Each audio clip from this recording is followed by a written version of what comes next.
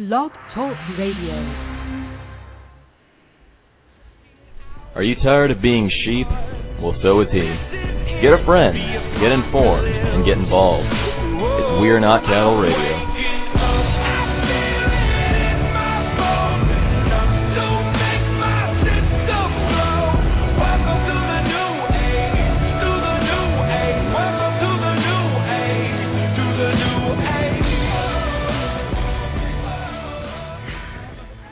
Well, good evening and welcome to We Are Not Cattle Radio. I am your host, Jake Counts, coming to you live mostly every Tuesday and Thursday night from 9 until 11, trying to give you an unbiased, once again, it is going to be biased. I am pro-freedom, pro-individual liberty, and pro-sovereignty. So I don't want a new world order. I don't want global government. And I just want people to leave me alone. Is that so much to ask? That's what our founding fathers wanted. They wanted people to be left alone. They didn't want taxation without representation, the big catchphrase that you hear in all the public brainwashing institutions.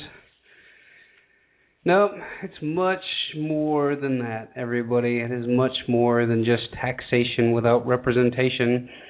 Because, truth be told, United States actually went under receivership in 1913. Actually, we went under occupation of a private banking group in 1913 and went under receivership after we filed bankruptcy to the private Federal Reserve, and that's why we have to declare a state of emergency every year because we are owned and operated.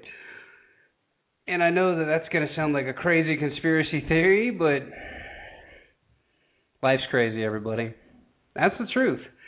So thank you for tuning in. It is podcast number 23 on August 15th. Got a ton of stuff to get into today. I mean, a lot of stuff went absolutely bonkers here.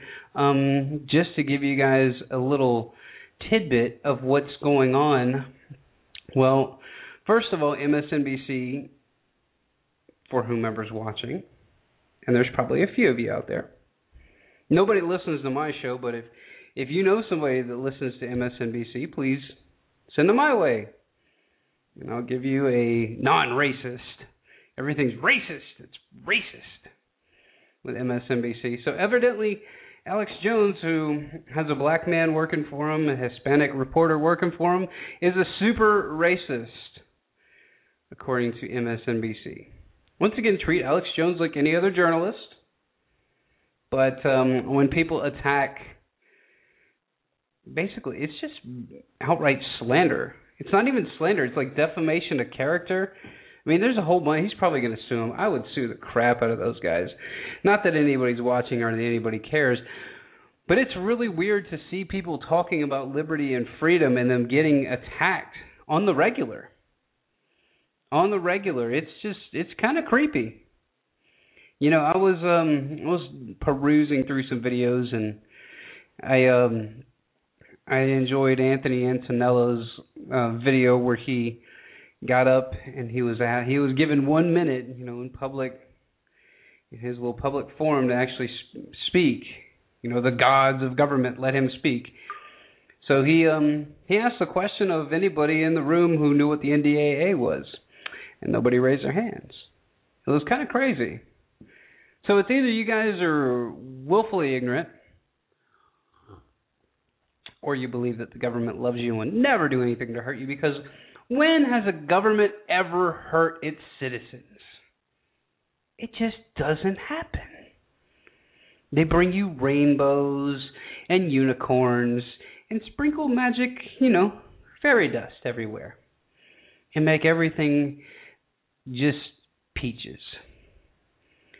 So I'm going to get into that. I've got a couple of clips here that I really want to get into. One of them is it's a policeman that basically blew the whistle in Auburn, Alabama, about them getting encouraged to write tickets. Basically, go out and harass the public because we need to revenue generate. Some new captain or whatever shiny badge they give those goobers to show that they're above everybody else and that you're just the peon and you do what we say. So he blew the whistle and got fired and all kinds of good stuff. But, I mean, just a cop doing what a cop is. He's like, I just wanted to serve and protect. Not in Soviet America, you don't. You are there to patronize, annoy, and arrest innocent people. And flashbang people that have done nothing. Bust into their house, flashbang them at 7:30 at night. Don't serve the warrant. Don't even show them the warrant. Fuck, I mean, you don't need a warrant anymore in America. You just have to have a SWAT team. Man, that was early for the F-bomb. That was, 5 minutes in? Ugh. Sorry for that, everybody. But as the world around me implodes and people keep going crazy, I'm probably going to go a little bit more, I would say, vocal. And if you're not vocal about any of this stuff, shame on you. It's fun to be vocal about this. Do you know how infatuating and how exciting it is to watch people try to debate me over stuff that they have no idea what they're talking about? It's phenomenal. And every libertarian on the planet knows what I'm talking about. If you're like, hey, well, private Federal Reserve was set up in 1913, and ever since then they were set up to do three things, and they've accomplished none of them, so why can't we get rid of it? That's America, man. Actually, that's what we got away from when we had the revolution. But whatever. Hey, everything's fine. Dianne Feinstein says that you need to draw a salary in order to be considered a journalist. I think that she needs to can we teleport her back to Nazi Germany? I mean, she would probably be the Fuhrer. She would be married to the Fuhrer. So we got that coming up for you. We've got the death toll in Egypt, thanks to your funding from your government, billions of dollars a month, now up to 600 and a couple of thousand people injured as the military goes absolutely bonkers on its own citizens.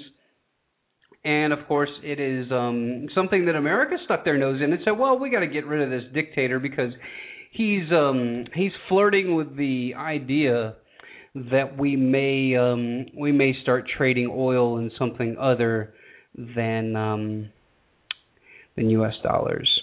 And that was both of the guys that got yoinked out of there, by the way. But see, then you get the propaganda media that comes out and just paints this rosy picture about what America did. We did so well over there. We went over there and we liberated Libya, obviously. We went over and liberated, Egypt and gave them freedom bombs.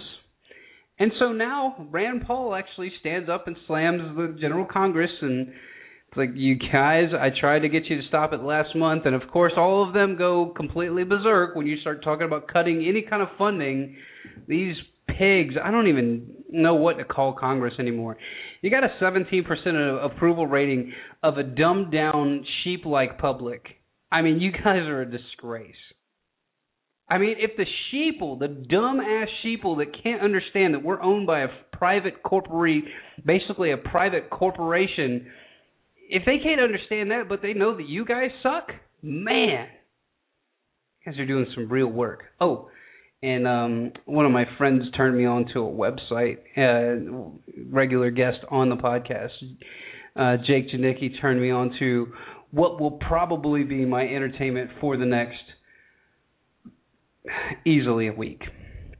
But it's a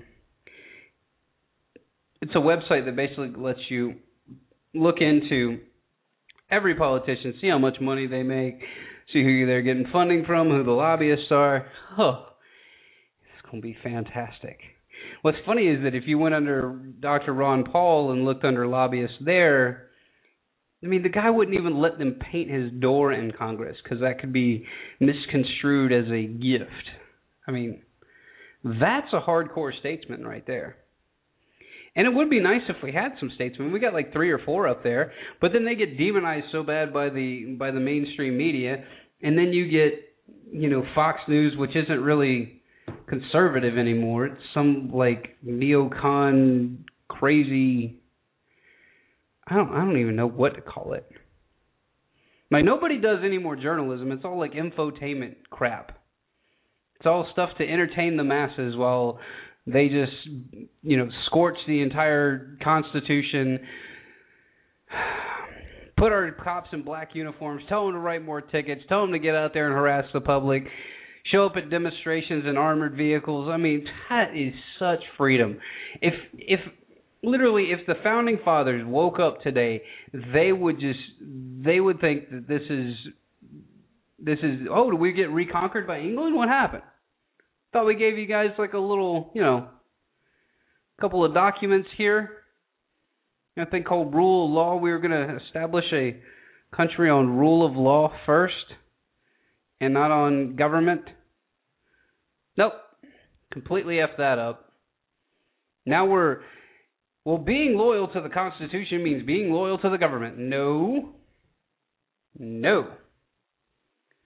Being loyal to the Constitution means being loyal to the individual, letting the individual have the sovereignty, giving the people the power to govern themselves.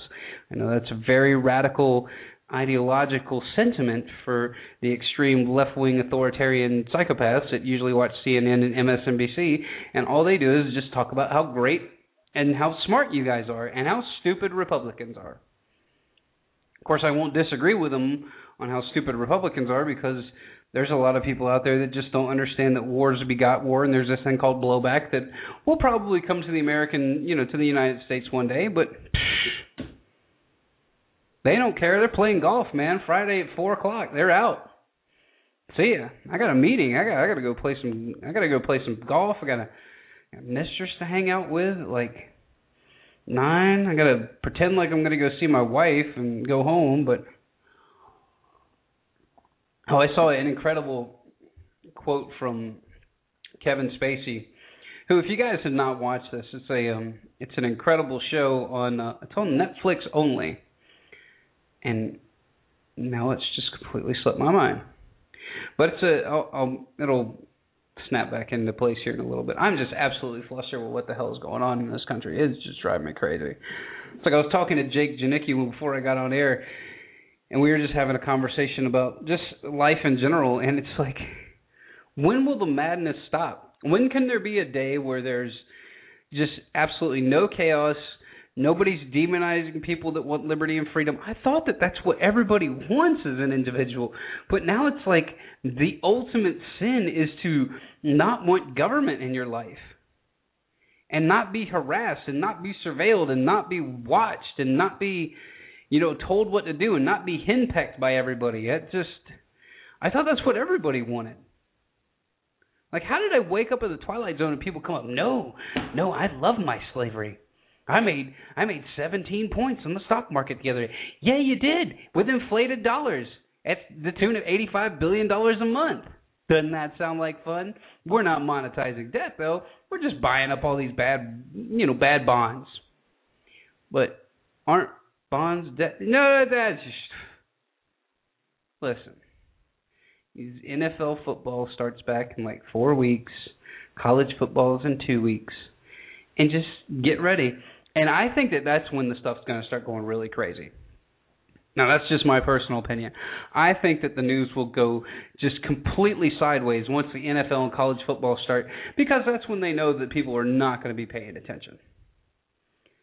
I mean, more people in America probably can tell you their starting lineup of their offensive line before they can tell you their congressperson or their senator. I'll just name one out of all of them. And I know that the television teaches you that politics is boring and all of this stuff is boring. I know. Believe me, I understand how the machine works. Because I came out of the machine, and now when you look at it from the outside looking in, dude, it's got little traps everywhere for you. I mean, you just come over here. Oh, what's this little fashion? Boom! You're going for like 2 months in some kind of fashion apocalypse where you're just watching E! Entertainment News and trying to figure out what's going to be the next trend and all that stuff. And they get you distracted with all that crap so that you just shift into being a self-centered, narcissistic, empty shell of a person. Because when you read the writings of these people, the people that run social engineering projects and stuff like that, They believe literally that you're a biological programmable android with no soul. Now, I believe you have a soul. I believe that I have a soul. And I believe that I have free will. They don't believe that you have free will. They believe that you can be conditioned like an animal to do whatever they want. It's kind of like Hitler said, doesn't matter what you think, we got your kids. And once the kids get up, and the kids can get uppity, then they're going to start bossing the parents around. They're going to start spying. I mean, it's the same thing over and over and over again in history. And now we see it here like it's a good thing. But this is America. We're supposed to rally behind the NSA, reading all your emails, text messages, instant messages, being able to go through and data track all your stuff and meta stamp all of your communications, and then be able to go and recall it with a FISA warrant that's just like a rubber stamp. They walk into the room, bam, you're done. Come on. But that's America. That's America. And this is... I don't know why this is. It's like the sheath of ignorance that we all just kind of slide into, where we believe that America is such a great company, excuse me, Freudian slip, such a great country that nothing could ever happen here. Nothing could ever happen here in the name of just... It can't happen in America. We've got the Constitution, the Bill of Rights. All those are gone. Have you guys been paying attention lately? It is all gone. Dianne Feinstein once again says that, hey, unless you are a salaried employee of a reputable... I got it here. I'm going to go ahead and read the article. I have got to pull it up. Now this is going to drive me absolutely crazy. So she says unless you're a salaried employee, here we go. This is out of Infowars.com. Kirk Nemo wrote this article, but I saw it basically posted everywhere. Dianne Feinstein has proposed an amendment to the Media Shield Law, an irrelevant law ignoring protection already afforded by the First Amendment, that would limit the law's protection only to quote-unquote real reporters. So people like Jake Counts and people like Anthony Antonello and people like the Journalistic Revolution and Adam Kokesh from Adam versus the Man and all the stuff that they do and Trip Pugh and all of us, if we go out and actually do an investigation, find a story, dig it up, verify the sources, Ben Swann is not a reputable journalist anymore because he's not a real reporter. And it says, not bloggers and other upstart alternative media sites. A real reporter, declared Madam Feinstein during the Senate Judiciary Committee hearing, is a salaried agent of a media company like the New York Times. Yeah, because they never lie. I mean, shit. Found those WMDs, didn't we? Or ABC News. Not a shoestring operation with volunteers and writers who are not paid. Oh, yeah, because heaven forbid we have people out there doing real journalism because they actually care about their community and their country. Heaven forbid. Once again, status people. Sorry. You live... Never mind. Don't want to get into it. Just continuing with the article. Feinstein voiced her concern that the current version of the bill would grant a special privilege to the people who aren't really reporters at all and have had no professional qualifications, like bloggers and citizen journalists. Oh, so we got to be taught, like good little Soviets, how to go and report and spin for the state. That's good. Last week, Senator Chuck Schumer, another outstanding New York Democrat, worried the SHIELD law, if passed, would be used to protect whistleblowers and others who fret our government out, who ferret out government corruption. The world has changed.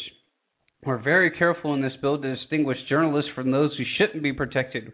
WikiLeaks and all of those are in. We've ensured that. Oh. So WikiLeaks isn't protected, even though they're a multi-million person organization. An organization that millions of people follow because they do real journalism. But there are people who write and do real journalism in different ways than we're used to, and they shouldn't be excluded from this bill. There we go. The bill moving through Congress would require the Justice Department to notify reporters it decides to monitor. Oh, that'll be nice. The law would also allow the Justice Department officials to delay notice for a period of 45 days. In addition, it would also permit the Department of Justice to ask for an extension of 45 days. In May, it was learned that the Department of Justice had illegally seized phone records of the Associated Press journalists over a 2-month period. Obama's Justice Department did not provide notice nor court-issued warrant prior to violating the confidentiality of the journalists because they're above the law. I mean, Obama's God. Come on, man. I think I'm getting this stuff. If I could just say Obama's God like 3 times, then $1 million will appear in my bedroom tonight somehow. Because that one kid prayed to him. I mean, thank you, Obama, for the drone strikes and everything. In response to criticism of the illegal surveillance of journalists, the Justice Department boss Eric Holder presented a rule change from the White House in July. The changes will require that journalists involved in ordinary news-gathering activities cannot be served with a warrant connected to their investigating work unless the journalist is in question of the subject of a criminal investigation. Because what they'll do there is they'll just say it's espionage if you're trying to do a whistleblowing thing, just like they've done with Bradley Manning and everybody else, and just say, hey, it's espionage. Now you're breaking the law, so now we can investigate. Oh, man, these people are awesome. Okay, so that was Miss Feinstein and all of her love for you, the distinguished individual, being the free and beautiful person that I know that you are, but she sees you as a loathful piece of trash, probably like everybody on the Duck Dynasty. Not that they're pieces of trash, but that's probably what she thinks of the entire American public. So moving on from there, what do we have here? I'm going to go to this clip here, and I do want to talk about this because this is becoming a crazy trend on MSNBC. And I don't watch them very much, and I didn't catch this until I saw the re-airing of it. And so I'm going to play the entire clip here. It's about 6 minutes long, so strap in, everybody. Or since the White House is run by MSNBC, I guess, whatever. Or, MSNBC is actually, a little extension of the White House. This is kind of the policy that you're going to be seeing all over the country. And me personally, I'm not a huge fan. So here is the clip on Alex Jones as MSNBC somehow magically equates him. I'll break down the psychology behind it because of just the terminologies they use and then the way that they use them in the piece. This is completely structured, and Alex was talking about this on the show today, but it's completely structured, and it's meant to deceive the public because they understand how the public's brain operates. And that it grabs little tidbits of information like keywords, kind of like, I guess we're like really dumbed down supercomputers. And the fact that you're basically grabbing keywords and then you put all those together and they use it as a manipulation tool against the public to show how they can use divide and conquer to get us all infighting with one another. And basically, and I had this work on some smart people because I've got friends of mine that would just say, well, I do like what Ron Paul has to say, but he is racist. And I just stood there, awestruck, and I go, where did you get that? Oh, that's, stuff that came out. That stuff that came out. Did you really just say that to my face? But that's what we're facing. So here we go. Here's the MSNBC clip, and then I will give you the psychoanalysis, I guess, or the psychological breakdown of what they're trying to get across here in this piece. So enjoy, everyone. And if you have a barf bag near you, or we could play here's a new drinking game. I've got it. I'm sending this Libertarians, anarcho-capitalists, all of you unite. We are now going to start watching MSNBC, and every time they say racist or race, you got to take a drink. I bet everybody blacks out tonight by midnight. So here we go. Enjoy. I'll tell you how many shots that you probably should have taken at the end of the clip. Enjoy.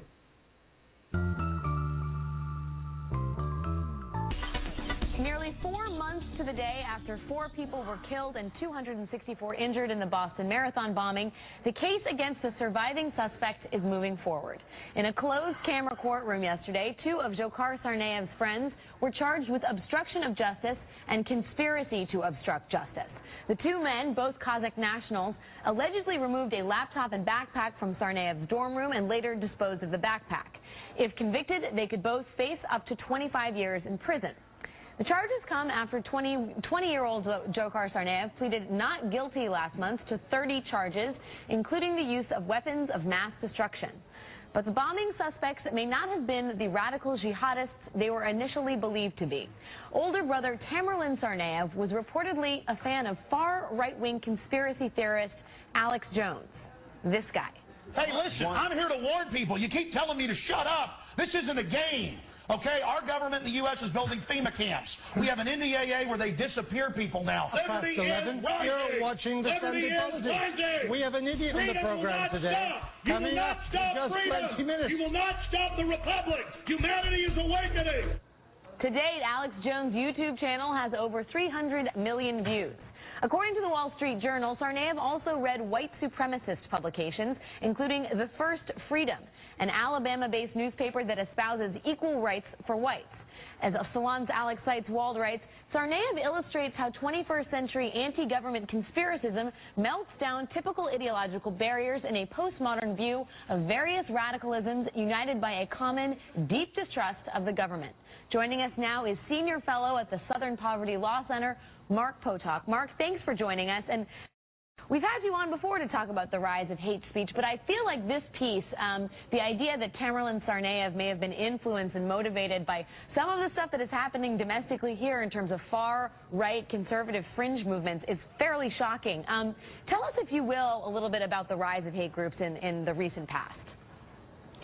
Well, we've seen an enormous rise, not only in hate groups, but in so-called patriot groups or militias, really dating back to when Barack Obama first appeared on the political scene in the United States in the fall of 2008.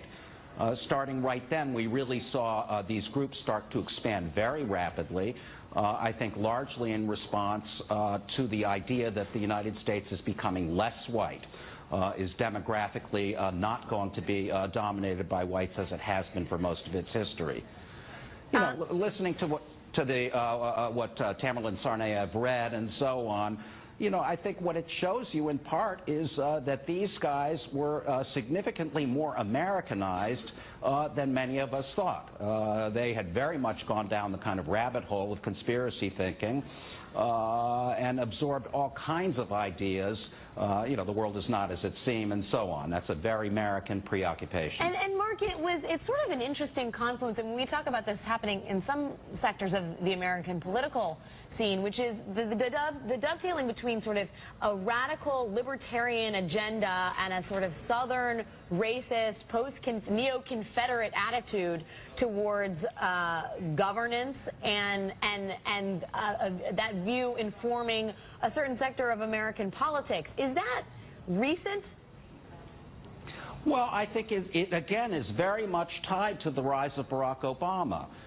You know, certainly the militia movement back in the 1990s saw the government as the enemy. The government, of course, then personified by a relative liberal, Bill Clinton. Now, I think that is sort of redoubled in the sense that not only is Obama relatively liberal, a Democrat, obviously, but he is a black man and represents this very major change out there. So, you know, initially I think there was some reluctance to be openly racist toward Obama, but that I think has more or less dissolved in the last 4 or 5 years. You know, it begins with talk about he's really a Muslim, he's really a Kenyan, he's not like us. but very soon we get to the place where we're talking about Obama fostering the genocide of white people, with Obama encouraging, as an outfit like WorldNet Daily says almost every day, black mobs to attack white people, that kind of thing. Well, and, you know, and Mark, I want to open this up to our folks here in New York. And Michael Steele, the president was, I mean, when he goes on the road, as he has in the last couple of weeks, there are people literally, I mean, we talked about this yesterday on the show, standing there saying, Kenyan, go home.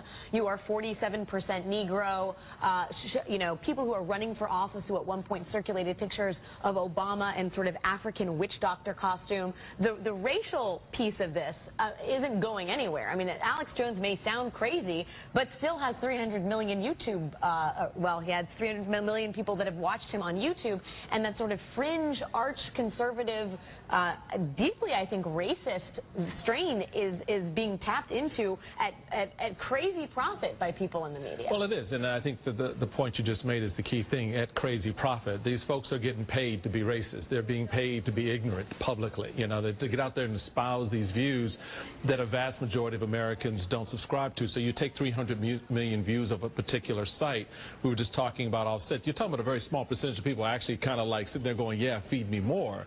But it does continue the narrative of the subtext of race and how that plays into the stories politically, economically, educationally, and what people come out of, how they come out on the other side of it. And when you have, whether it's these brothers or others who kind of fall into this trap, this mindset, the question then becomes for us going forward is, how do we then graduate from just sitting around in your room, you know, musing, to going out and publicly holding up a sign saying you're 47% Negro, to actually doing what we saw these two idiots do in Boston? Okay. So if you were playing the Is It Racist or Black drinking game at home from MSNBC, you have taken 7 shots in little under 6 minutes and 30 seconds. But they don't have an agenda. They're there to give you the unbiased opinion of racism in America. So I hope he sues the shit out of you guys. It's just so sick. I mean, there is nothing about listening to Alex Jones that is, number one, racist. Number two, that he's uninformed and unintellectual. Holy crap. Whatever. The guy will break it down in layman's terms, how the media manipulates you and how the media will take things and spin them out of context, and brings up incredible amounts of information on recall. I mean, this is just absolutely asinine. And even Glenn Beck defends it in The Blaze. So I'm just flabbergasted at this point. So Southern Poverty Law Center, you guys probably already got me on your docket. So I'm giving you the big one finger salute right now. MSNBC, whoever this host lady is, God save you. Your soul is so tainted. Just read whatever they put up on there. But you're in news. You're in news. No, you're not. You're in infotainment. There's been a shift. We understand how it happened. You guys got around the news. I can't remember what the actual act was called, where you were only supposed to give 1 hour of news per day. And good old Ted Turner circumvented that with CNN, and now they masquerade as a 24-hour news network, which is actually doing some decent journalism as of late. And like I said, I got a friend of mine that I won't give his name out, but he works over there, so I let him know, hey, you guys are doing a couple of really good pieces out there, so, you know, keep up the good work. And just as long as you don't act like this is just trash. I mean, who buys this crap? Well, he is racist. Like, oh, okay, well, I mean, television told me so he's got to be racist. So anyway, that is the, it's just silly. It's just silly. I don't even need to defend Alex Jones on that. It's so ridiculous. And a couple of other things that they were saying was, they talked about that oh, it's a rise of a new militia movement. That's bullcrap, because the militia movement actually had a rise back in the 90s, and then you guys staged Oklahoma City and tried to blame it on the militia movement, saying that it was people that wanted to return to the Constitution that were the ones that blew up the daycare center and all of that stuff. So it's like you guys think that we don't have the internet or something. Look, anybody over 50, let me tell you something. If you say some shit 5 years ago, we can find it. I hate to tell you that. So don't act like we don't have a way to go back in time through the internet, which was set up by DARPA, we know, in order to catch everybody in the World Wide Net. We understand all that stuff. But now we're using it against you guys, and this is just, this is fun. I mean, I'm sure it won't be fun if I get, like, SWAT teamed and flashbanged and get muzzle sweeped like all my friends did up in Virginia, but this is great. This is what we need. We need you guys to just fall flat on your face like you're doing. Bring in somebody from the Southern Poverty Law Center, like we don't know what that outfit's all about. Oh, come on with your hate speech and your hate map. Get over yourselves. Get over yourselves. Oh, white people are just pissed because they're not the majority anymore. What? No white person I know gives a flying crap about race. Nobody. None of my black friends care about race. Do I know that the society that we live in is racist? Absolutely. If you look at the way that, here's a good example for you. I've got the stop and frisk. I got a report that Reason TV did. A fantastic job, by the way. And I'm going to pull it up here. It's about the stop and frisk up in New York City.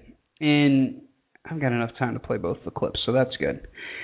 But it was just pure race, which everybody knew. It was stop and frisk. It's like, well, the cop can't stop you and frisk you and whatever. They can do that if they have probable cause. Or a bank just got robbed and you walk out of the bank like a minute afterwards. So they can stop you and frisk you if they believe that there's probable cause. They cannot stop and frisk you just because you're walking while black, which is what they said was completely justifiable. It's like, well, he is black in New York City, so we have, that's completely enough grounds to stand on to search somebody. So we are slowly going into a prison system where a guy in a black uniform can just walk up to you on the street and go, stand up against the wall, we're going to search and frisk you. I mean, that is freedom, everybody. Whew. God, I can't wait. I can't wait for the FEMA camps. I hope they got Wi-Fi at the FEMA camps. I hope they got I hope they got Wi-Fi, and I guarantee you they're going to have some Call of Duty tournaments there too. So everybody get ready, and maybe poker. Who knows? I mean, I joke about this stuff, guys, but this stuff is really serious crap. I mean, if you don't understand the things that I'm saying to you, this is not like some theory. These are all been documented. They tried to pass legislation to build the FEMA camps back in 2001, and Congress blocked it. But hey, they don't exist because, well, they didn't sign the law because we all know that government stays well within the boundaries of the law. We just know that. I mean, they're good people. They love you. So here is the first part of the stop and frisk law, which has actually been overturned in New York City, and Mayor Authoritarian Jackass decides that he's going to push back. We're going to appeal this. We're going to appeal this. Such a Napoleon complex little twerp. And I know that he could probably hire somebody to come and whack me, but whatever, dude. If you're worried about what I'm saying, you got some other issues to worry about. So here is the first part of the Reason TV stop and frisk. Excellent piece. I'm going to play the entire thing, but the video is even more powerful because it shows people stopping and frisking and then up against the wall, and the cops are like, oh, well, shit, I'll just body slam you. Bam! Freedom. All right, so here we go. Throughout the case, we didn't believe that we were getting a fair trial, and this decision confirms that suspicion. And and we will be presenting evidence of that unfairness to the appeals court. The NYPD's policing tactic, known as stop and frisk, is an extremely divisive topic with national implications. Supporters say it is a necessary tool for crime prevention. Opponents contend that it has led to routine, wholesale police harassment of young black and Latino men, an opinion held by Judge Shira Shinlin, who in rendering her decision in the federal class action lawsuit Floyd v. New York, declared stop and frisk, as practiced by the NYPD under Police Commissioner Ray Kelly, to be unconstitutional. Sunita Patel, an attorney who litigated the case for the Center for Constitutional Rights, explains. The NYPD stop and frisk practices are a violation of New Yorkers' 4th and 14th Amendment rights. The New York Police Department has systematically stopped and frisked New Yorkers without reasonable suspicion that's required under the Constitution and in violation of equal protection rights, which means that the stops are based on race or national origin. According to the United States Supreme Court, the police department has authority and has power to stop and frisk individuals who they believe are engaged in criminal activity or have committed a crime. It is bedrock and fundamental principle that stop and frisk is allowed. What we are trying to achieve is constitutional policing. The problem with the New York Police Department is that you have generalized suspicion. Police officers testified in this case, and supervisors testified in this case, that young male black is sufficient grounds to stop someone. That is just not individualized, and it's not reasonable suspicion. Heather McDonald, a fellow at the Manhattan Institute, has written extensively in defense of stop and frisk and rejects the notion that the policy is in any way racially biased. The advocates complain about the number of stops. They complain about the racial disparities in stops. They have never suggested an absolute number or what they think the racial stop ratio should be given what the crime rates are. I would love to have them step up and actually provide a number. The demographics of crime are not proportionately distributed among different racial and ethnic groups. Blacks are being understopped compared to their crime rates. Blacks are 23% of the population in New York. They commit 80% of all shootings, 70% of all robberies, and 66% of all violent crime. They're 53% of all stops. Whites are 35% of the population. They commit a little over 1% of all shootings and 5% of all violent crime. Nobody racially profiles, and the fact of the matter is the kids think they're going to get stopped, so they don't carry the gun. And if you can't do that, then you just turn over the streets to the criminals, literally overnight. The effectiveness of stop and frisk has come into question, as data from 2011 shows about 700 guns were recovered from about 700,000 stops, a success rate of 0.1%. Still, Police Commissioner Ray Kelly and Mayor Bloomberg cite the Center for Disease Control study, stating that gun carrying among teens is lower in New York than in any other major American city. But does this justify the practice? It is a misunderstanding that the only purpose of stop, question, and frisk is to get guns off the street. It is also to avert criminal behavior before it actually becomes a crime. If an officer observes somebody trying all the door handles on a row of cars parked on a street, and he makes a stop and questions that person, that will not result in an arrest necessarily, because there won't be evidence on that person to support a probable cause arrest, but a crime will have been deterred. The fact that there are not an arrest or a summons does not mean that somebody was innocent. But that's completely asinine, because if you see somebody going through and checking locks and stuff like that, that's probable cause to go and stop and talk to them. That's so dumb. What an asinine statement to make. Because everybody's going to hear that and be like, that just seems reasonable. They should be able to do that. Well, they can do that. If a cop sees you committing a suspicious activity, not this stupid see something, say something crap. If they see you committing suspicious activity, they have the right to come over and detain you for questioning.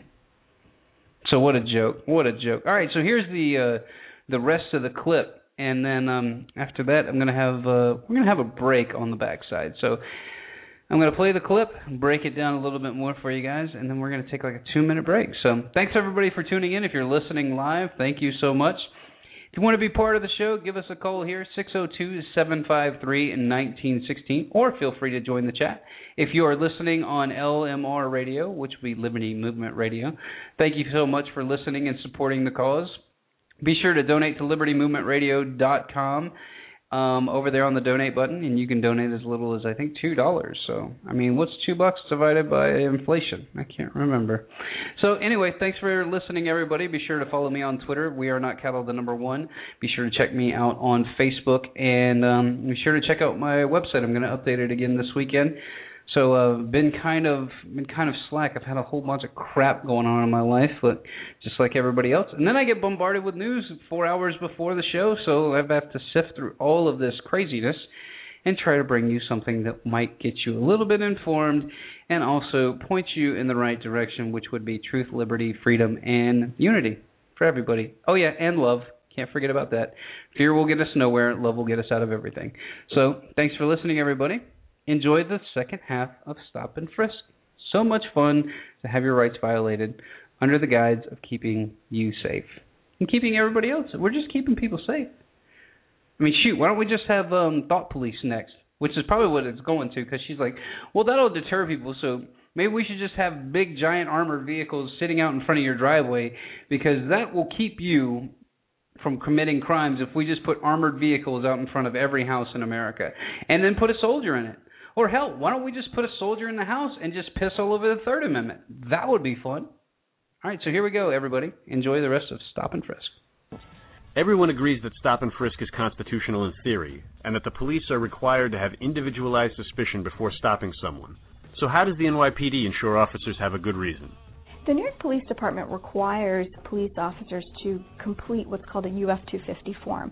Officers can just check boxes. And when you have a system where there's a check of a box and no questioning of the facts underlying the check boxes, you have a supervisory structure that allows unconstitutional policing to happen. In 2011, close to 50% of the stops recorded that there were furtive movements, and that was the justification for why the person was stopped. Apparently, everything that a black or Latino young person does in this city is considered furtive. If I see a police officer and I turn the other way, am I suspicious? Maybe I've been stopped numerous times and I don't want to deal with police that day. I'm 33. 33? And you say you've been stopped about 25 times in your life? They will say that it looked like you was fidgeting, or to them, we supposed to always notice them, and I guess, and if we just do something like digging our pockets, that's we're putting something away or hiding something. The other day, somebody over here got killed, and they come in and arrested somebody who didn't have ID. He was 14 riding a bike on the sidewalk. Like, I should be more into who did that instead of who riding a bike on the sidewalk. That shit got nothing to do with it. What the police do is they come into a neighborhood like this, and they stop everybody. They don't give a damn. They don't have a description. They just think they're going to luck up and get somebody. But that's not right. That's against the Constitution, which I carry in my pocket. Have you ever been arrested after a stop and frisk? No, never. Not after. Anybody you know ever been stopped and frisked and compelled to produce marijuana out of the pocket? Yeah, definitely. Definitely. It happens all the time out here. You know, it seems to be the easiest way to lock us up, I guess. While supporters of stop and frisk point to lower rates of gun carrying, stop and frisk has also led to a dramatic increase in marijuana arrests. Yeah, they arrested me after they stopped and frisked me. For what? I had a bag of weed on me. Yeah. And I said I do not consent to the search, so they still went down with it. I don't know why.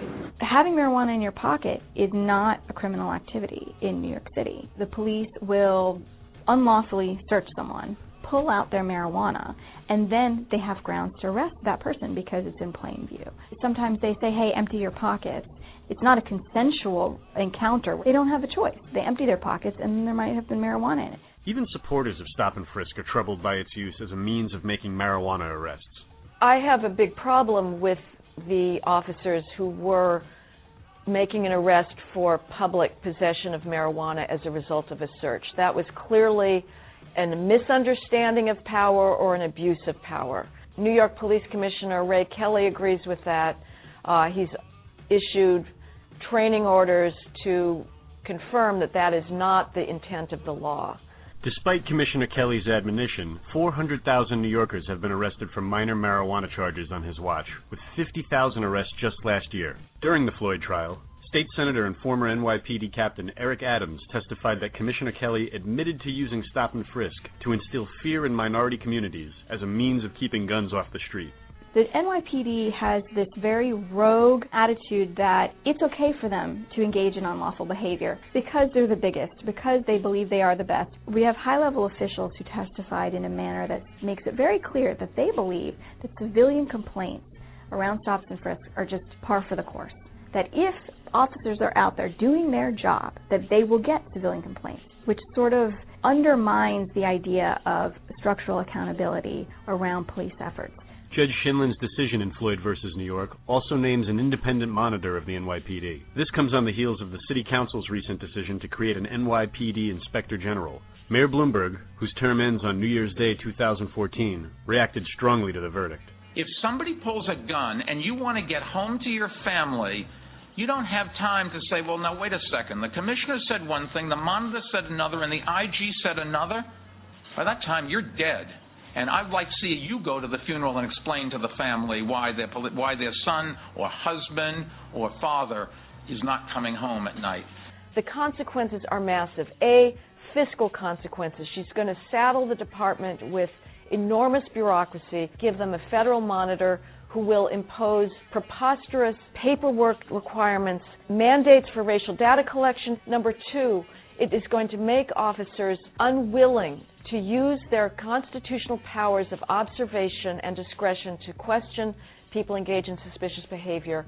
And eventually, word is going to get out on the street that you don't have to worry about being stopped. Gun carrying is going to go up again. This suit is going to spread nationwide, and it could ultimately put the national crime drop at risk as well. Stop and frisk is not going anywhere. The police department is going to use it. And in the Floyd lawsuit, we're not seeking to end the practice. I have confidence that whoever the next mayor is and whoever the next police commissioner is will hopefully take a different approach, that they will decide that constitutional policing, non-discriminatory policing, should be the law of the land. In the introduction of her decision, Judge Shinlin made it clear that whether or not stop and frisk is an effective crime preventer is irrelevant. What is relevant is whether or not a policy that allows state actors to interrupt the lives of citizens millions of times over is constitutional. So there you go. But the one thing that I think is really funny about that whole report, and excellent job to Reason.tv, the one thing I find funny about that whole thing is that it's like, well, we've made over 400,000 arrests for simple marijuana possession. Yeah, we probably shouldn't have been doing that. We're going to change our policy now. Now, 400,000 people later, you decided that maybe you want to curtail it a little bit. Don't act like you guys are some out for the betterment of New York City. Give me a break, Mayor Bloomberg. All you want to do is boss people around and tell them what to do and sit there on a power trip because you're 5'2". Look, I'm a small-statured man. I get it. I get being bullied by big people. I get it. But running around acting like a complete lunatic and saying that it's okay for people to stop and frisk, once again, it is their constitutional right if they're doing it properly. But the key word there is properly. This is not being executed properly if you've got 400,000 people that are arrested because some cop says, well, you got to turn out your pockets, and these people don't know any better. They're like, the guy said he doesn't consent to the search, and they're like, well, they're going to rip it out of your pocket anyway. Then you sue them. All right, give me your badge number. I don't consent to the search. Unless you come back with a warrant, I'm going to sue you. Official oppression. I'm going to sue you. You're violating my constitutional rights. Just everybody get knowledgeable on the law and sue the shit out of these people. I mean, get pissed. I don't understand how nobody's mad. And it's like I have little pockets of people that are mad, and then I have this giant mass of people that they don't care. It's really sad. But hey, I care enough for all of you guys because you know what? I fight for liberty and truth and no BS, not for me. I fight for my family. I fight for my wife, my child. I fight for you. I fight for the listener. I fight for everybody because it's silly in this day and age that we can't find something better. And then the government's reaction to us even having a debate about finding something better is to just crack down in black uniforms and SWAT vehicles everywhere and just crazy authoritarian stops, stop and frisk, body slams, that's fine. And that's keeping you safe. It's not the government's responsibility to keep you safe. Their responsibility is to make sure that no country comes and invades our ass. Their responsibility is not to keep you safe. That's on you, and that's on your local area, not on Mayor Bloomberg and their entire, overblown New York police force. And then they're talking about, well, it's going to cut funding. Dude, just go out and write more tickets. We know what you guys are doing. You're revenue generating. You probably got a nice little score sheet in there. And that's what my next article is going to talk about. So, I'm going to take a break here for about 2 minutes. Let me find a good, we'll go to that one here in a minute. That's Obama talking about the world will boil over if Africa goes into to first world status. It'll just be crazy. Be absolutely crazy. So here we go. We'll leave you guys with some JFK for 2.5 minutes, and I'll be back on the backside to take you home for the balance of the second hour. Still a bunch of stuff to come up. Rand Paul slamming everybody in Congress, saying "I told you so." Shocker there. And a bunch of other stuff, a bunch of other clips to get into. So thanks for tuning in, everybody, and I'll see you on the backside. The very word secrecy is repugnant in a free and open society. And we are, as a people, inherently and historically opposed to secret societies, to secret oaths, and to secret proceedings. We decided long ago that the dangers of excessive and unwarranted concealment of pertinent facts far outweighed the dangers which are cited to justify it. Even today, there is little value in opposing the threat of a closed society by imitating its arbitrary restrictions. Even today, there is little value in ensuring the survival of our nation if our traditions do not survive with it. And there is very grave danger that an announced need for increased security will be seized upon by those anxious to expand its meaning to the Mayor very Bloomberg. limits of official censorship and concealment. That I do not intend to permit to the extent that it's in my control. And no official of my administration, whether his rank is high or low, civilian or military, should interpret my words here tonight as an excuse to censor the news, to stifle dissent, to cover up our mistakes, or to withhold from the press and the public the facts they deserve to know. For we are opposed around the world by a monolithic and ruthless conspiracy that relies primarily on covert means for expanding its sphere of influence, on infiltration instead of invasion, on subversion instead of elections, on intimidation instead of free choice, on guerrillas by night instead of armies by day. It is a system which has conscripted vast human and material resources into the building of a tightly knit, highly efficient machine that combines military, diplomatic, intelligence, economic, scientific, and political operations. Its preparations are concealed, not published. Its mistakes are buried, not headlined.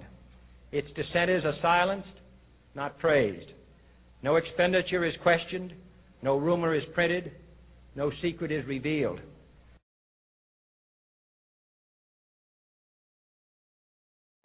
Yeah, buddy, so there was probably one of the last presidents that we ever had in this country that wasn't just a complete figurehead and sell out to the global corporate crime syndicate.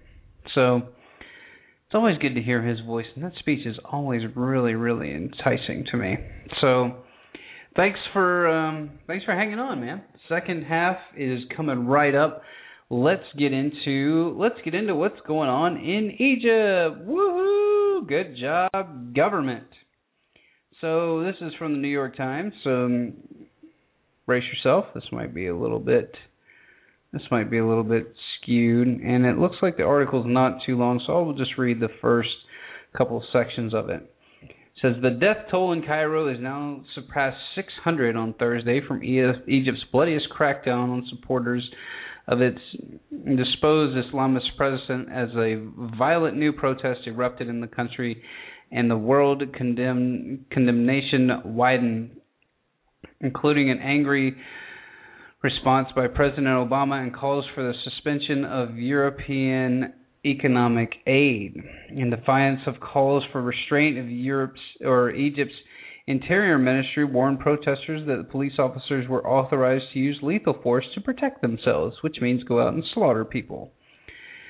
The ministry also promised to punish any, quote, terrorist actions and sabotage. At least 2 government buildings were burned early on Thursday. The ministry also was given instructions to forces to use live ammunition in the face of any attacks on establishments or forces within the framework of the regulations using legitimate right of self-defense. The ministry said in a statement, all forces assigned to securing and protecting these establishments were provided the weapons and ammunition necessary to deter any attacks that may target them.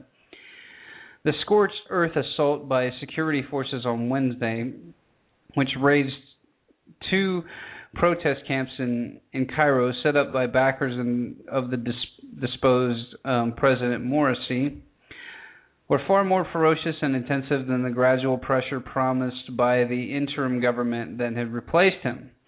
It was easily the most violent 3 deadly suppressions that have rolled through Egypt since Morsi's, Egypt's first freely elected president, was forcibly removed by the power of the armed forces 6 weeks ago, plunged the country into the worst crisis since the ouster of Morsi's authoritarian predecessor, Hosni Mubarak, in 2001. Okay. Oh, yeah, he was authoritarian, I tell you what. But hey, the military's fine. The military running the country's fine. Send them money. That's good.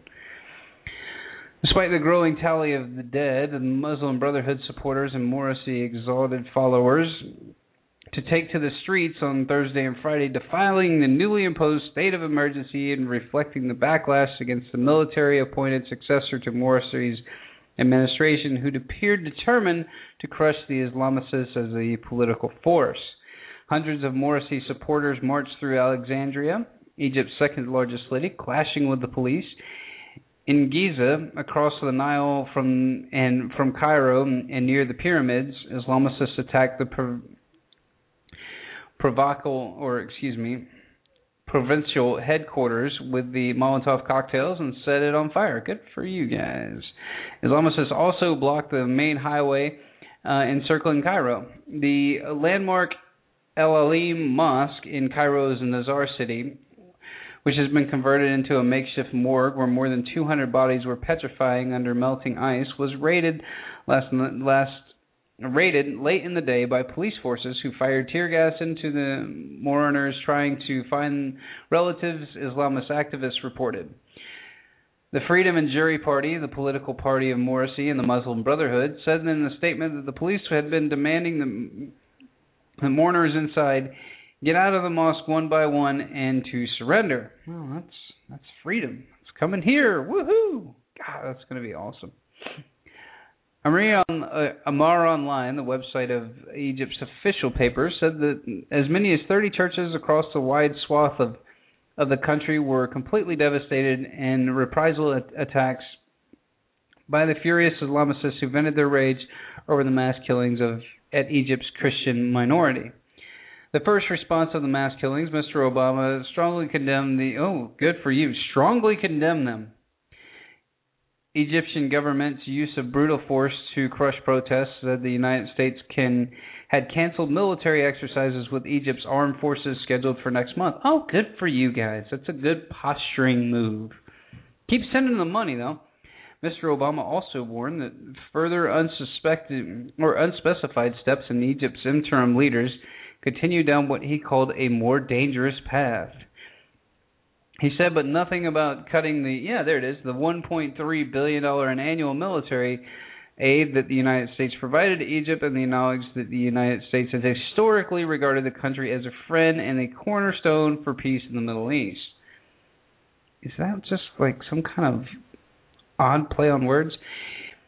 In Europe, some officials called for a suspension of aid by the European Union, and at least one member state, Denmark, cut funds off. Wow!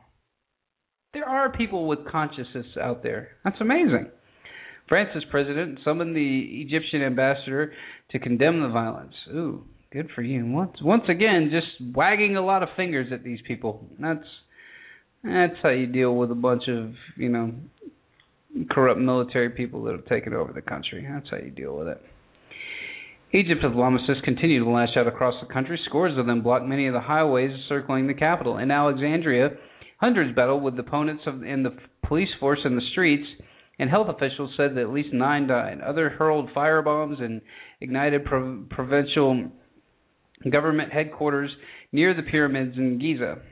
At the latest string of attacks, the Coptic Christian churches and business, at least one or more churches were set fire in from them outside the mosque in Cairo. Some of the Islamicists contended that the Coptic Pope, Taurus II, and appeared to endorse the crackdown, and they portrayed the attacks on the churches went around the country as a counterattack. When Pope Taurus comes out after a massacre to thank the military and the police, he didn't accuse me of sectarianism, said Muhammad Mahdi, a 35-year-old and an accountant. The Islamicist movement, usually known here for its tight discipline, appears to slip loose from its leaders, entering perilous new ground, said Ali Farlaka, an executive with a multinational company who was waiting outside the mosque. Forget the leaders now, he said. The streets are leading this, and when things get out of control of the leaders, no one can predict the situation. This is getting super crazy. But everything's fine. Football comes back in 2 weeks. But if the Islamicists hope that Wednesday's violence could turn the rest of the country against the military-dominated government, there were a few signs of it on Thursday. Mohamed Barzi, an interim vice president and a Nobel Peace Prize winner, I wonder if he's like Obama and just drops bombs on people, was the only official to sign over the crackdown and was widely criticized for it in both the state and private media. The ultra-conservative Noor Party, the liberal April 6th group, and the far-left Revolutionary Socialists spoke out against the killings. Most of them, particular factions, denounced the Islamicists as terrorist threat and applauded the government action. When the main Islamicist satellite networks were shut down by the new government, Egypt's state and private television focused coverage on unsubstantiated allegations that the Islamicist sit-ins had posed a terroristic threat or that their participants first shot at the police. Unlike newspapers around the world, none of the major Egypt dailies put a picture of the carnage on the front page on Thursday. It's kind of like here in America. They never show you what goes on in other countries. Everything's fine. And it goes on for a little bit longer. So that is what happens when we go and meddle. Doesn't that sound like fun? Let's go to destroy some more countries. Hey, we're going to do that in Syria. We're going to free them over there and then leave them in shambles, and everybody will get their no-bid contracts, and everything's fine. Global empire wins again. Woohoo! So, continuing on the Egypt front, and this is from the Foreign Policy blog. It says, Rand slams Congress for funding Egypt's generals. How does your conscience feel now? In quotes. Well, Rand, seeing as though they're a bunch of criminals, I don't really think that they care. As long as they get to play golf this weekend. Remember, they get their break. They're going on break, and everything's fine. Senator Rand Paul is hammering a few of his senators for keeping billions of financial aid flowing to Egypt's military, even as Cairo's security forces massacre anti-government activists. Once again, they're not pro-freedom activists. They're anti-government, always. This is something that those who voted in Congress are going to have to live with, Paul told the Cable on Thursday. The question is, how does their conscience feel now that they've seen the photographs of tanks rolling over Egyptian citizens? They don't care, dude. As the official Egyptian death toll climbs to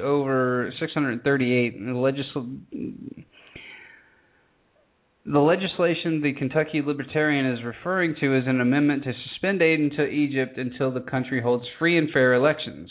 2 weeks ago, Republicans and Democrats rejected it with an overwhelming 86-13 vote, and top lawmakers from both parties protested it loudly because they're all bought and paid for by the same global crime syndicate. Too much money to be made, keep the funding going, bury your heads in the sand, everything's fine. This amendment may be good politics, but it's bad policy, said Bob Menendez, a Democratic chairman of the Senate and Foreign Relations Committee. Oh, yeah, you don't say it this time. It will be and here comes my favorite. It would be a terrific mistake for the United States to send a message to Egypt that you're on your own, said Senator John McCain, battled back. I urge my colleagues to vote to table the Paul Amendment. Of course you would, you warmongering jackass. How's your border doing over there in Arizona that you were going to fix? Oh, that's right, you didn't. Vote had already come back to haunt some lawmakers, such as McCain, who is now advocating the cancellation of aid to Egypt after criticizing the White House policies as a colossal failure. Once again, the fake opposition of John McCain. You have to love it. Between him and Chris Christie, I don't know who's the bigger demon. I really don't. Congress is way out of touch on this issue, said Paul, and the people who believe in projecting American power really believe in projecting American weakness. They don't want us to respond to words with actions or obey our own laws. That's right. We just do whatever we want. Earlier today, President Obama announced the cancellation of a joint military exercise with Egypt, but didn't cut off the $1.3 billion in funding in military aid that the United States provides this country. And he says, in quote, while we want to sustain our relationship with Egypt, our traditional cooperation cannot continue as usual when civilians are being killed in the streets and the rights are being rolled back, said Obama. That's good rhetoric, man, but we know you're not going to do crap about it, so enjoy. Paul called the decision a cop-out. Yeah, no crap. Too little, too late, he said. If you wanted to send a message to the military, you should have let them know they weren't getting any more planes. You should have let them know they weren't getting any more tanks that they're now using to run over their citizens with. It's awesome. Defenders of the U.S. military aid to Egypt, such as the Council on Foreign Relations, shocker, Richard Haas, says the U.S. can't afford to lose its influence in Egypt. No, it can't. You guys have way too much stuff out there. The largest country in the Arab world and neighbor to the U.S. ally Israel. Others have warned that Paul's desires to disengage with the world will make the U.S. more vulnerable. Charge Paul disputes. Of course it'll make us, more vulnerable to what? You guys not getting your no-bid contracts? Unbelievable. This mindset that if you don't give the people money and weapons, then you're not engaged is bizarre, he said. I want to engage with the world. I just don't want to engage in battle. Oh, there you go. That was a good one. For those who think more weapons is engaging us with the Egyptian people, ask an Egyptian, he continued. When you're protesting in the streets and you're run over by an American tank, you're not going to appreciate your American engagement. Wow. Man, Rand Paul's getting hardcore. I love it. I love it. Unbelievable. Oh, and now, the government's going to come out and tell us that Area 51 exists now. Once again, we don't have Google Earth or whatever. So that was Rand Paul's take on what is going on over in Egypt. So that is the craziest thing I've ever seen. I mean, in my lifetime, that is probably, and I don't know if it's just because of my attentiveness to geopolitical situations all around the world now, or if it's just my empathy for people around the world that I've become more in touch with over the last couple of years. But watching the American philosophy, the American empire's philosophy on funding radical jihadis, funding coups, overthrowing leaders, and then giving the government over to quote-unquote free elections, and then shocker, the Muslim Brotherhood gets in there, and starts going absolutely bonkers. So then the people tell the military that they need to do something. So the military steps in, and now it's just, well, now the other political side is coming in, and now they're getting in a squabble. So, I mean, just absolutely crazy. I wanted to take my kid to go see the pyramids. That probably won't happen until the kid's 30 years old now, if the pyramids are still there. I don't know. If we send a bunch of drones over there, we might be able to take out the pyramids, the whole nine. But then Obama can get another peace prize if we send. I guarantee if we send them more money, more tanks, and then send them drones, so that the government could protect itself from, heaven forbid, the citizens, then yeah, that's another peace prize. I'm pretty sure of it. Pretty sure you. I mean, you want to cinch one up, Obama? Go ahead, man. Send over some more troops, send over more guns, send over tanks, send it all over. But cancel the drill. We're canceling that joint exercise. Actually, you might want to send to the Department of Homeland Security over there. They can have a joint exercise with the military to show the Department of Homeland Security how it's really done. Because they're getting ready. They love it. They are getting ready. Police chiefs are calling for these armored battalion crap all over the place. This is just bonkers.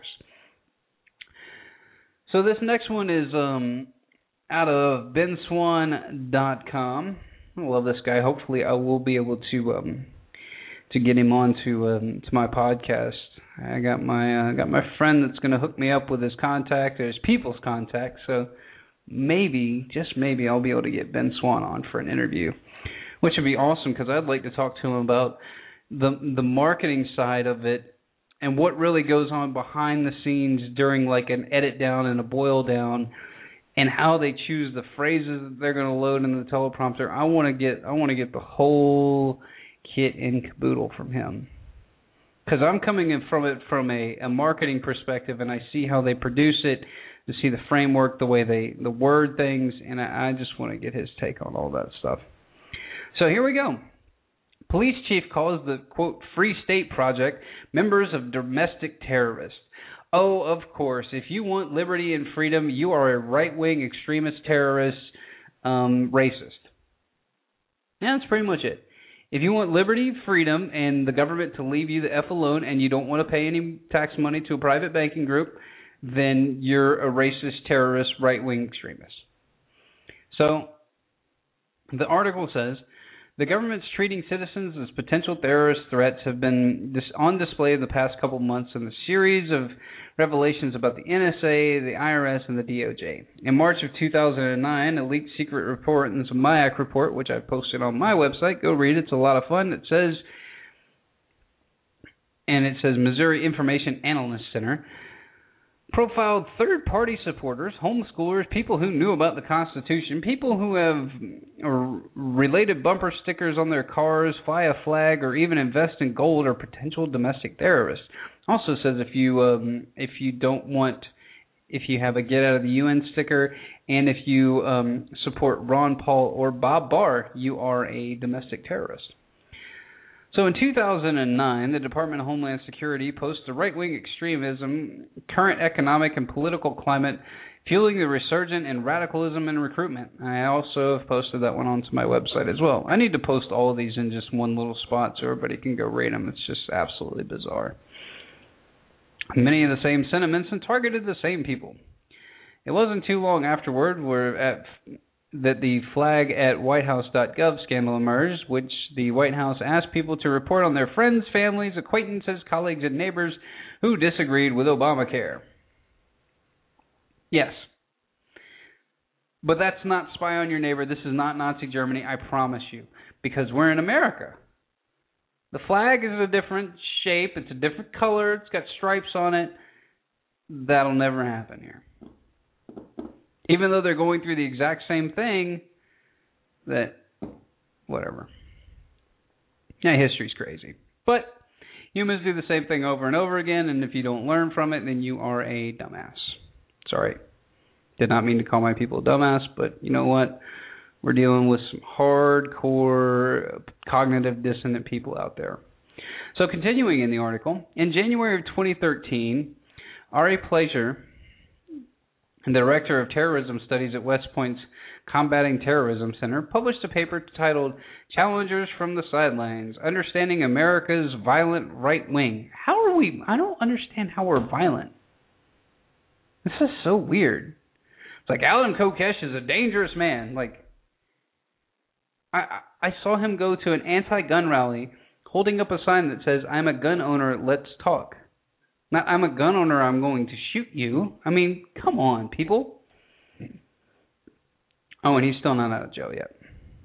Yeah, throwing him under the jail. Everything's fine. Government loves you.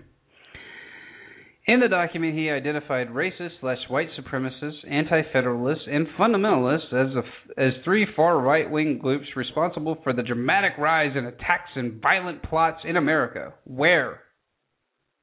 Where are these plots? He identifies anti-federalists as those who discuss and object to a new world order. Oh, shit, I guess I'm in trouble. And those who feel the federal government is corrupt and tyrannical, infringing on constitutional rights. You know what? You're right. The government loves me. I'm sorry. It's not taking away any of my civil liberties. It's not taking away my freedom of speech. Dianne Feinstein just wants me to be paid a paid propagandist, and then I'm okay to call myself a journalist, so everything's fine. Ben Swan, you are the man, by the way. In the political environment, when profiling citizens is more about freedom and less about government is the, quote, new norm, that Concord, New Hampshire Police Chief Dave Duvall filed an application for Homeland Security asking for over $250,000 to purchase a Bearcat armored vehicle after the ACLU submitted a public records request. Shocking political profiling was revealed. Oh, here we go. Get ready. God, this is so crazy. Is this America? What country am I in? This is so crazy. We need an armored vehicle over here to combat these terrorists, right-wingers. Like, what? We can't even have a simple disagreement with the way that we're supposed to be governed? We're just terrorists? This is crazy. Oh, man. Now I can see why people want to leave this country. Holy crap. This is just bizarre. It says, we are fortunate that our state has not been victimized by a mass casualty event, from international terrorism strike, because they're everywhere. They happen every day here in America. We're very fortunate that we have one terror attack every 10 years and Americans pee themselves. Most of them staged, set up by the FBI, and then they bust the person, which came out in the New York Times. This is just ridiculous. Stop being afraid, people. There are no terrorists.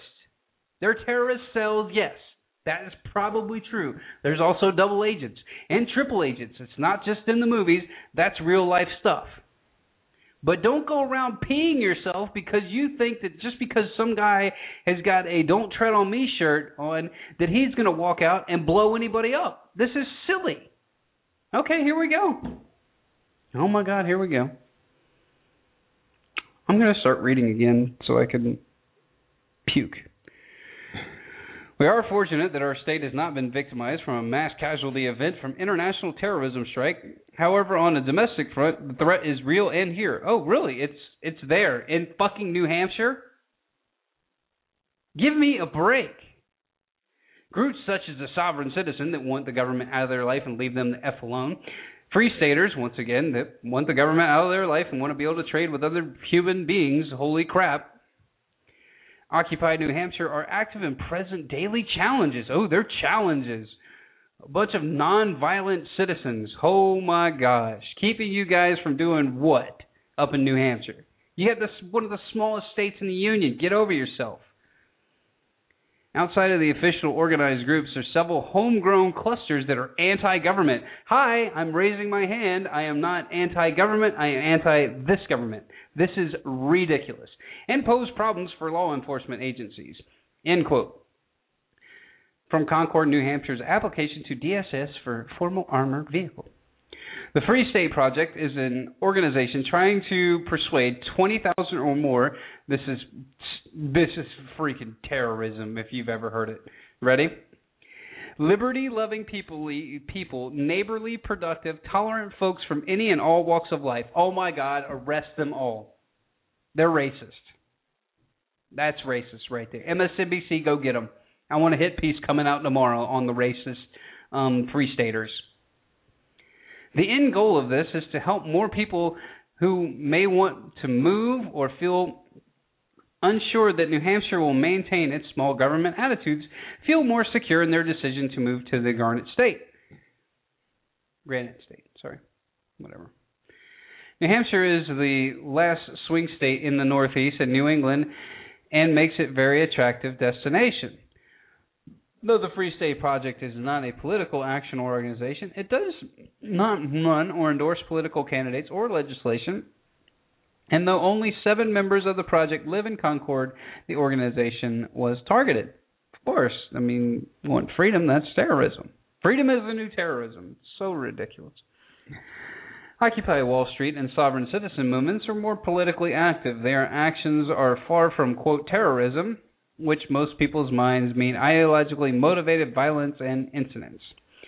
DHS approved the grant application. Good for you guys, spending our tax dollars wisely, sending an armored vehicle into a very low-populated area. But people are now calling for the funding to be removed. The reference funding issue says that Concord is nonviolent and it does not need a $250,000 tactical armored vehicle in which it cannot buy with its own money. Why we feel the federal government should pay for this? Because they can, and somebody's got a contract with somebody. That's all it is. Mostly, though, the opposition is due to blatant unfair political profiling. The grand specificity states that the funding may be subpoenaed or terminated by filing a false certification in this application.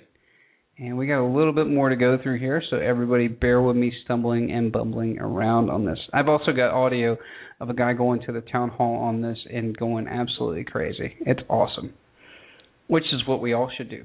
I mean, if I found out we were going to get a war wagon here in Duluth, I would go completely bonkers. But the Free State Project, got lost. Oh, here we go. The DHS approved, already read that. The Free State Project demanded a retraction in the amendment and grant the application to remove references to the organization and its members in an itemized list by the calendar day of the daily challenges presented by the, quote, Free Staters to the CPD, and a written letter of apology from both the city and the CPD. Concord City Council has delayed the decision on whether or not to accept the grant. So far, the demands have not been met. Somebody's getting paid off here. Probably all the city council members are in the pocket of this guy. Somebody's getting a couple grand to sign this thing, something. Local politicians are easy. Just pay them a couple grand and you can throw tyranny right into their backyard. They don't care. At a city council meeting, after no response was received, Carla Clark, the president of the organization, demanded the resignation of all the officials involved. At a girl. Estimated 200 people came out to protest the Bearcat. Good. Carla Gleitz, the president of the Free State Project, in the public hearing stated, "We are here today as a great number to raise our voices and protest the manufactured, false, misleading, fraudulent, and secret claims that Thomas S. Peel, the city manager, Jonathan Duvall, the chief of police, in the federal grant application for Concord's ballistic and engineered armored response counter-attack vehicle." Really? That's what it's called? Oh, the bear. Sorry. As the president of the Free State Project, I have publicly called for the retraction of the amendment to the Homeland Security Grant. I've also a list of daily challenges presented by Free Staters. Lastly, I requested a public letter to apologize for the defamation of 14,600 plus Free State participants, none of which requested have been met, although Chief Duvall has since backpedaled in the statement saying that he was not present for the domestic, saying we did not represent a, quote, domestic terrorist threat. Well, good. Radley Balco states in the white paper Overkill, the rise of the paramilitary police raids in America. Over the last 25 years, America has seen a disturbing militarization of its police, blah, blah, blah, blah, blah, and it goes on. And that is it. So, great job, Ben Swan. And this is real, folks. This is real. I mean, I don't know how else to explain this to you, but if you are not paying attention right now, and if you are not thinking that we live in absolutely crazy times, that the police force is militarizing against the American people all over the country, the free staters, the liberty-loving super hippies are terrorists, give me a break. Al-Qaeda is a freaking terrorist organization, and our government funds them. How Orwellian do we need to get? Al-Qaeda was one of the reasons that we gave up our liberties, even though we started, whatever. I don't even want to get into it. Everybody knows how Al-Qaeda got started. We developed them to go in there and attack the Russians in Afghanistan. Just so crazy. I just want all this stuff to get reversed. Hey, can we stop NATO now? I thought Russia is like a happy fun time now. Do we need NATO anymore? That was the whole reason we built up NATO. Can't we just delete it? Oh, no. No, we need it now. Just more bureaucracy, more government, more intrusion, more harassment. I absolutely can't stand it. This is not America. This is not a free society anymore. It's so ridiculous. And you got people just parading around wanting to go to the football game. I don't care if TSA reached down my pants at the football game. I got nothing to hide. I ain't no terrorist, jihadi. I don't know. Are you a right winger? Do you own guns? I do own guns. You're a terrorist. Sorry, sir. You lose. Do you believe in the Constitution? Yep, you're a terrorist. Come on out. Soviet States of America. Anybody that doesn't like Obamacare is a racist. Remember, the new MSNBC drinking game will be commencing. I might have to do a live show where we get just do like 30 minutes or something and get a couple of the guys that I run podcasts with on occasion to where we'll all just sit there and stream MSNBC with a beer or something next to us and see who can make it through the 30-minute show with them saying racist or black, or all it is just people that are scared of a black president. And give me a break. They're not mad at Barack Obama for being black. They're mad at him for taking the Constitution, wiping his ass with it, and then lighting it on fire, and then telling everybody what a great constitutional scholar he is. Yay! Okay, so here is the clip of the gentleman. I think this is in Connecticut. I think this is part of that little group right there. Don't correct me if I'm wrong, but it might be. And talking about how we're building a domestic army, and he's a former colonel. And yeah, it's coming. Woohoo! It's like the government's a bunch of children. Did you take the cookie? No, we didn't take that cookie. I would never take a cookie without asking. Are you guys building a militarized police force to take on the American public and dissenters that don't like global government and don't want to go along with a communist takeover? No, we're not doing that. Why would we do that? We don't want a cookie. And I'm not saying that this stuff is going to happen. But I mean, hell, just look at the fruits of what's going on here. And you give me a viable solution. You give me a reasonable response for buying 2.2 billion bullets now? Armored vehicles, 7,000 plus over the last 5 years? Little towns getting domestic armored vehicles to take on free staters? Give me a break. And the only way we can stop this is if we speak up. And if we don't speak up, we're going to get steamrolled and it's going to be no fun. I personally like living in America. I like the conveniences of modern technology. But guess what? If you got a bunch of people that don't pay attention, a bunch of tyrants are going to get in control and they're going to shut down your liberties. Guess what's going on? Because they're all bought and paid for, and they know how to bribe these people. Lindsey Graham is probably gay, and they've got him blackmailed. Something hardcore. Got some pictures of that guy. I mean, you want him and John McCain. I don't know what's going on with those two. You guys have got some hardcore blackmail. Or either that or you just signed on to Total Evil and just like, you know what, screw them. There are a bunch of maggots that need to be stepped on. We could start a whole new country together and just eliminate all these weirdos, and we'll get a bunch of people that we can control, and everything will be fine. Now, Barack Obama said he's not nervous. Actually, you know what? Let me play this to set up this next clip. Because this is what Barack Obama said. Remember, we do have the internet, people, so we can actually go back and look at what you guys said. So, here we go.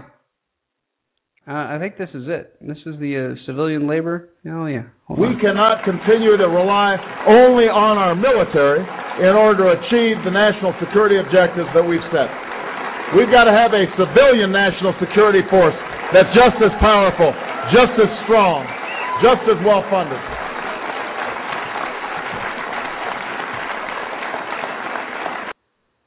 Everything's fine, though. So, remember, we need to set up a domestic security force that's just as strong and just as well funded. So, here's a guy saying that we're building a domestic army, and he's a conspiracy theorist because the president told me 7 years ago or 6 years ago that he was going to do this, but now that's a conspiracy theory because you don't have the internet. Whatever.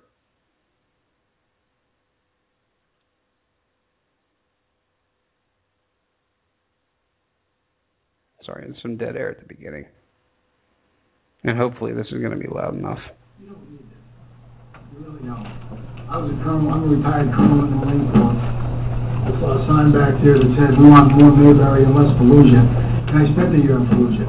You know what? When I first got there, I didn't have armored Humvees. I traveled over 10,000 miles over there. And sometimes you got to deal with and go with what you have. And so that's part of the job, for one.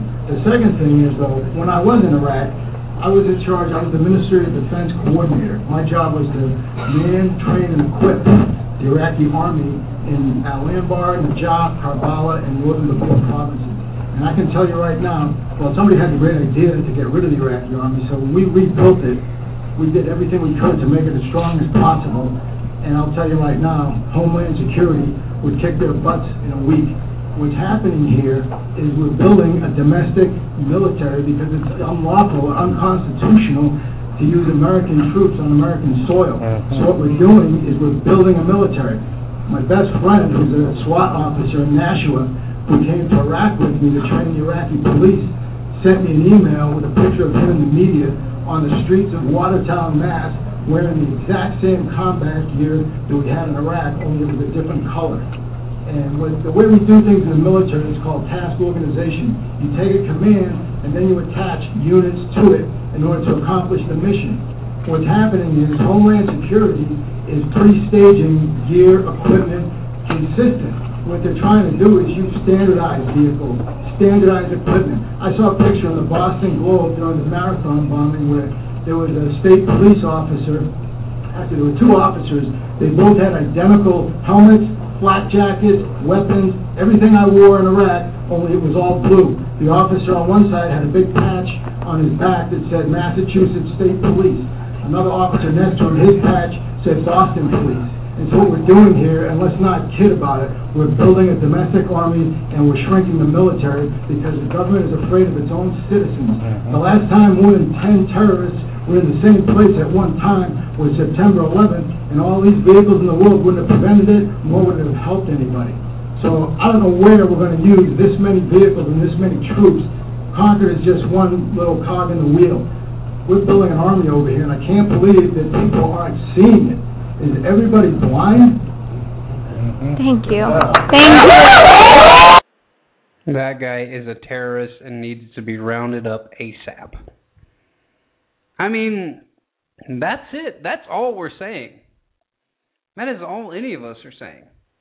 It's just like, you're an extremist. I'm like, no. Just look at this and explain it to me. Explain to me why you need to send a SWAT truck over to kill one of my friend's kids. Explain that to me. Explain why you need to send a SWAT team over there because the kid's got a gun threatening to blow his brains out, and he goes to the window and the sniper takes him out. He's not going to shoot anybody. He's 15 years old. He's probably going through so much crap that he doesn't understand, and they just wanted somebody to talk him down, and then the cops come over and shoot him, and it's completely justified. I mean, get upset about this stuff, people. I don't know what else to tell you to do. If I can't get you upset, then they've won. Then collectivism wins, the global elite win, we all lose. Get ready for the bioweapon. It'll be fantastic. It'll be just peaches. I just don't think that people understand how the ruling class sees you individually. They see you as just cannon fodder. They don't see you as a human. You're not a human to these people. Because you haven't figured out the great game and you haven't maneuvered through the great game, then you're not special. It's all about being special. Have you ever noticed that? In every authoritarian, in every culture where you have a ruling class, it's all about they're special and you're not. With the Germans, it's really easy. With the Soviets, it's kind of difficult because they didn't keep really good records. They basically just trashed everything. After they saw they were going to lose the war, they just burned everything. So, but the Nazis kept really detailed records, and that's why it's so interesting to read what they were doing. And these people really did, some of them at the highest levels didn't realize what was going on. At the Nuremberg trials, a lot of them were just like, well, man, I mean, I'm in the military. My job's to take orders. Can I please say something to the military? If your commander comes to you and says that here's what we're going to do, we're going to go into this town and we're going to occupy this city here in America because of some domestic terror threat or something like that, please do every American in the entire country a favor and put your weapons down and say no. We don't need that. Do you want to end up like Egypt? Is that what you want? Is that the cool thing? I know that popular culture sells you that shooting people is cool and that violence is cool and that SWAT teams are cool. That stuff's not cool. That stuff is what authoritarian regimes are made of. You should not want to be on the SWAT team. I mean, if you want to go stop drugs, go to the freaking border. Go hang out at an Air Force base where they're flying it in on C-130s. That came out last week. Another one. Oh, we busted an Air Force airplane with a bunch of cocaine on it. Oh, my God. Iran-Contra, anybody? No? Oh, no, that doesn't happen here in America.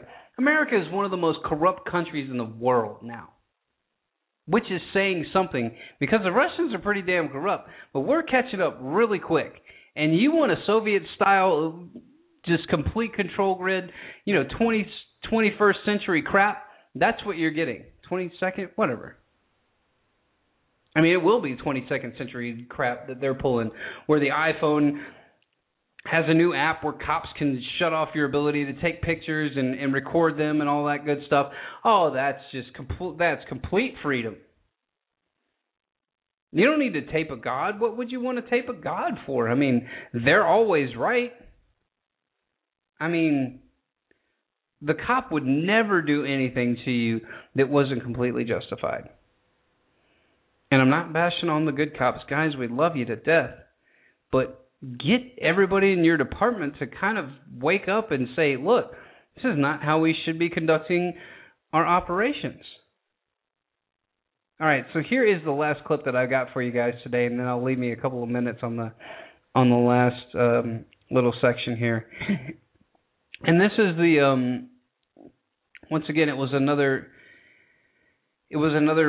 Reason.tv article. I didn't cut it up because it's about 6 minutes. So I'm going to play this for you guys, and then I will be back on the backside. And this is what we're talking about. This is what we want. We want real police. We don't want you to come in and talk about revenue generating. No. We'll find a way to raise money, guys. I would be more than happy to pay a little bit higher taxes if you guys weren't around harassing everybody. I'll be perfectly fine with that. So, and like I said, a lot of cops join the force for a for the feeling of camaraderie, to be able to go out and do really good things. And there's no way I could do your job. I could not go into the trailer park and break up a domestic disturbance. And I know that that's like the most dangerous call to go on, because people, tensions are already high, and it's already gotten way out of hand if you've gotten called. So here is the last clip for the night, and then I will get you guys on the backside. Thanks for listening, everybody. Share the broadcast with people that you know and you love and that you believe love liberty and you believe think the same way that we do, that this is all a bunch of crap and it needs to stop. And it won't just stop by us talking. We have to get out in the streets. So to my fellow Atlanteans, I will, if anybody's going to be at the banner hang tomorrow, I will see you there. If not, I will be there by myself, hanging my banners, and yes, I'm going to protest the puppet, Barack Obama, for Benghazi. I mean, and everybody says, well, there's no direct correlation. Listen, Bill Clinton got a BJ and almost got voted out of office, okay? I'm pretty sure if we can get some real people to step forward about what really happened in Benghazi, about the transfer of the missiles and having the CIA, right down the road and having them stand down. I mean, that doesn't come from Joe Bob. I mean, maybe he panicked. Like, I don't know, man. Told him to hang out. Tell him to hang out. I'm going to go smoke a joint and go to bed. I don't know. I have no idea what goes on in that man's head. Could I do the job of president? I would never want that job. No way.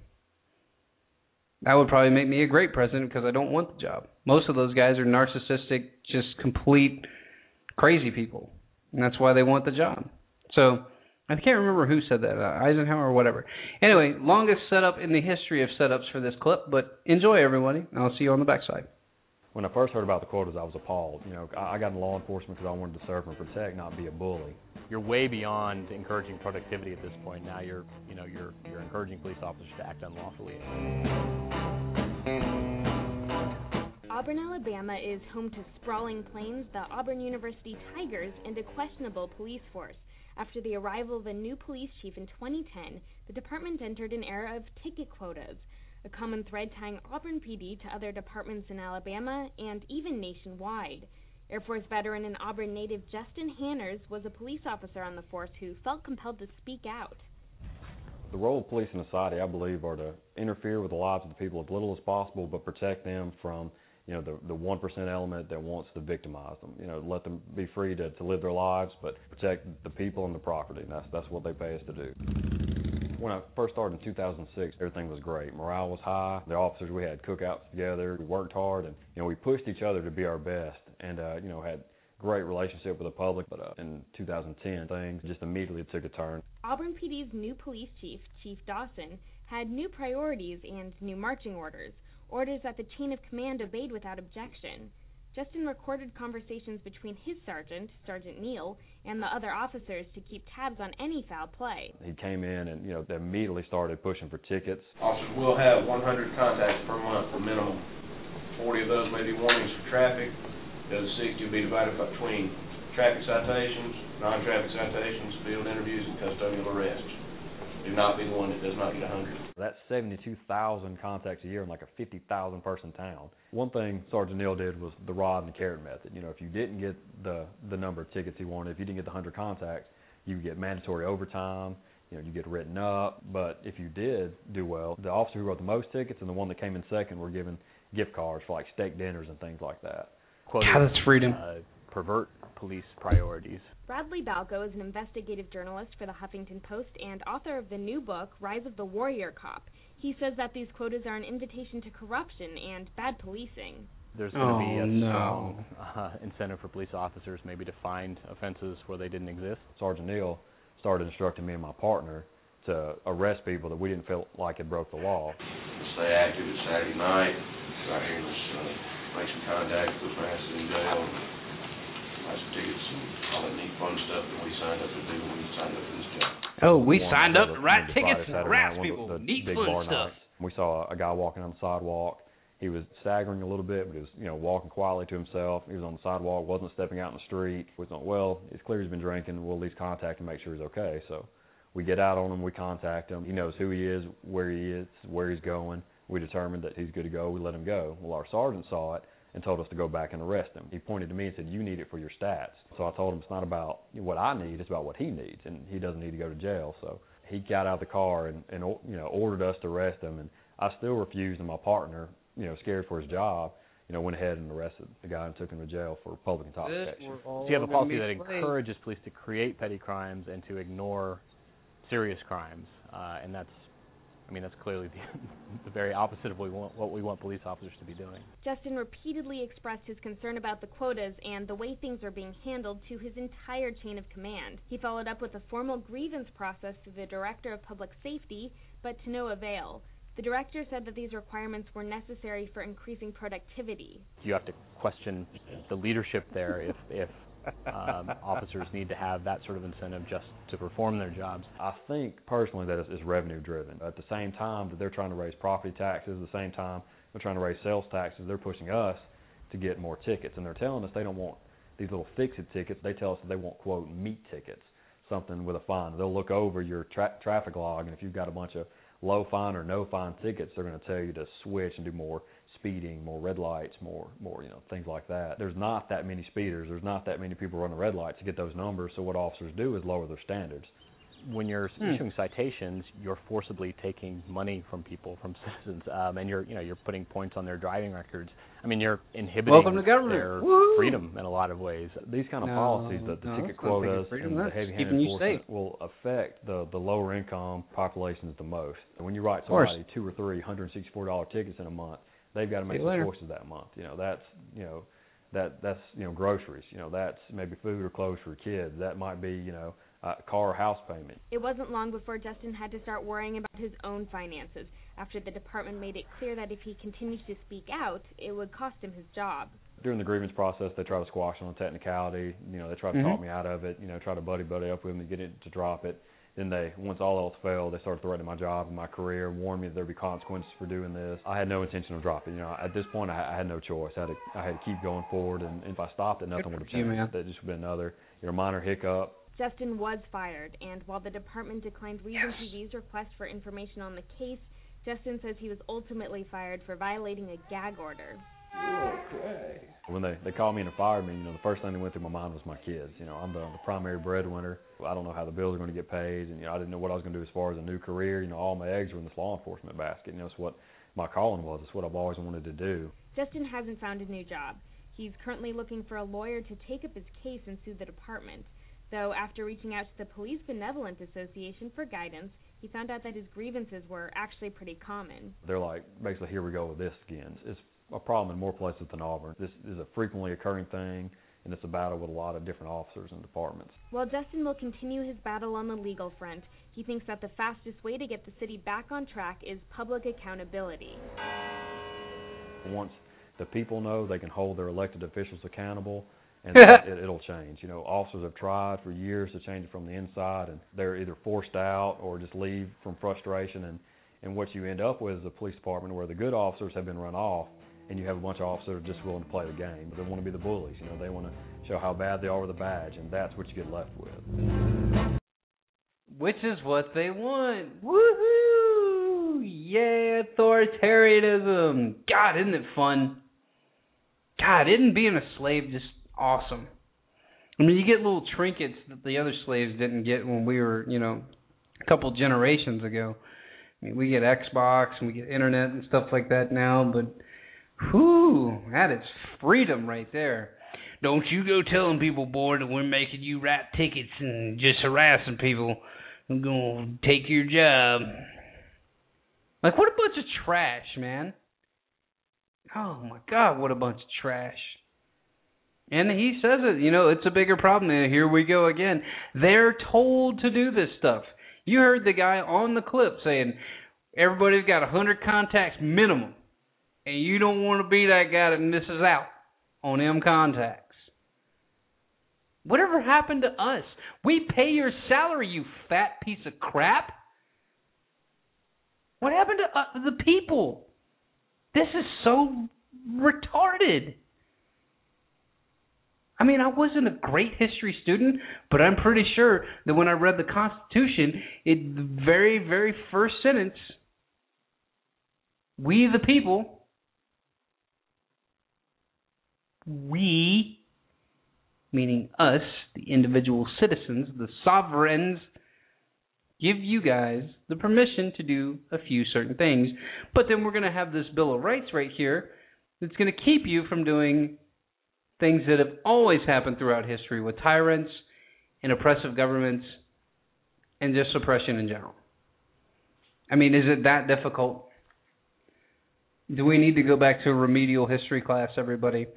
But what's so incredible is that the way that the state will take and suck all the money out of all of us and then give it to a class of people that it knows that it can manipulate, and by holding the manipulation over their head, knows it can get them to do whatever they want.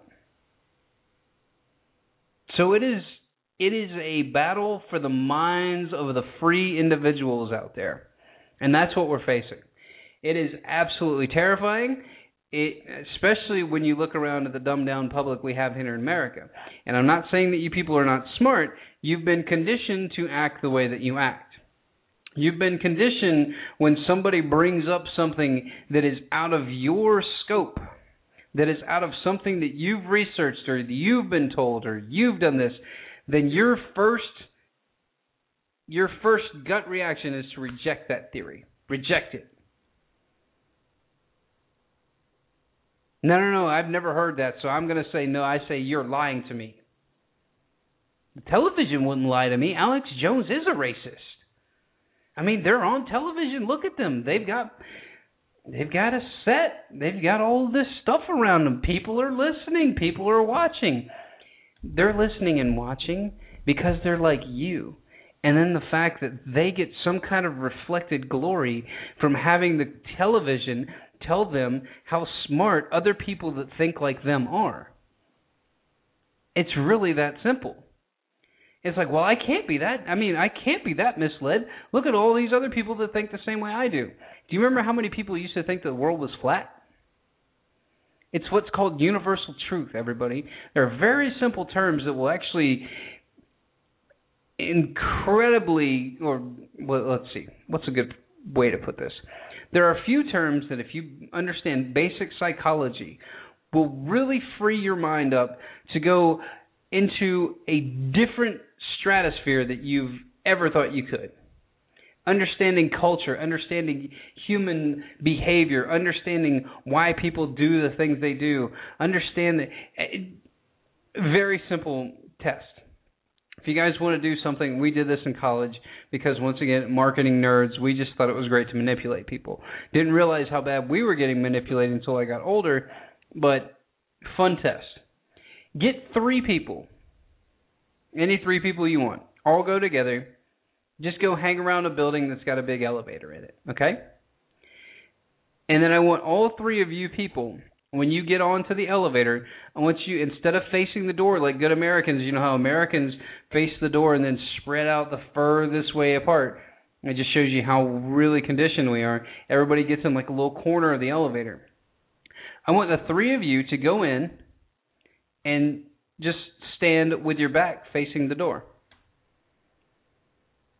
And about 1 out of every 5 people will turn and look the same way that you do. I am not kidding. I am not kidding. That's how conditioned people are. It's like, oh, well, that's what the rest of society is doing. I need to do that. So understand that political correctness, following the herd, all of these things are going to lead you into authoritarianism, because people that want to dominate and control other people don't care about you. And if that's the one thing that I can portray to my audience every day, is that if you understood how insignificant these people believe you are, you would be just as mad as I am. That's all I got for you tonight, guys. Thank you so much for listening. Once again, share the broadcast with people you know and you love. Spread love, spread liberty, spread information. Try to get people to have knowledge. And let's have an intellectual revolution. Do we need a bunch of people running around in black uniforms and SWAT tanks and stuff to quote-unquote keep us safe? No, we don't need that. I mean, just use your noodle. Do you need that? No, probably not. So Once again, everybody, get a friend, get informed, get involved. If you want to get involved in Atlanta tomorrow and you're anywhere near the perimeter area, hit me up on Facebook. You can find me under Jake Counts, or you can go to the We Are Not Cattle page and find me there. Or hit me up on Twitter, We Are Not Cattle, the number 1. And go like my YouTube channel. I need 6 more likes, and then I will bring back the video podcast. So I know that a bunch of people are excited. Thank you, everybody, for listening. Share the broadcast. Love, liberty, and freedom, everyone. Take care. You deserve your freedom. Freedom. Yeah, and the feeling that you need freedom.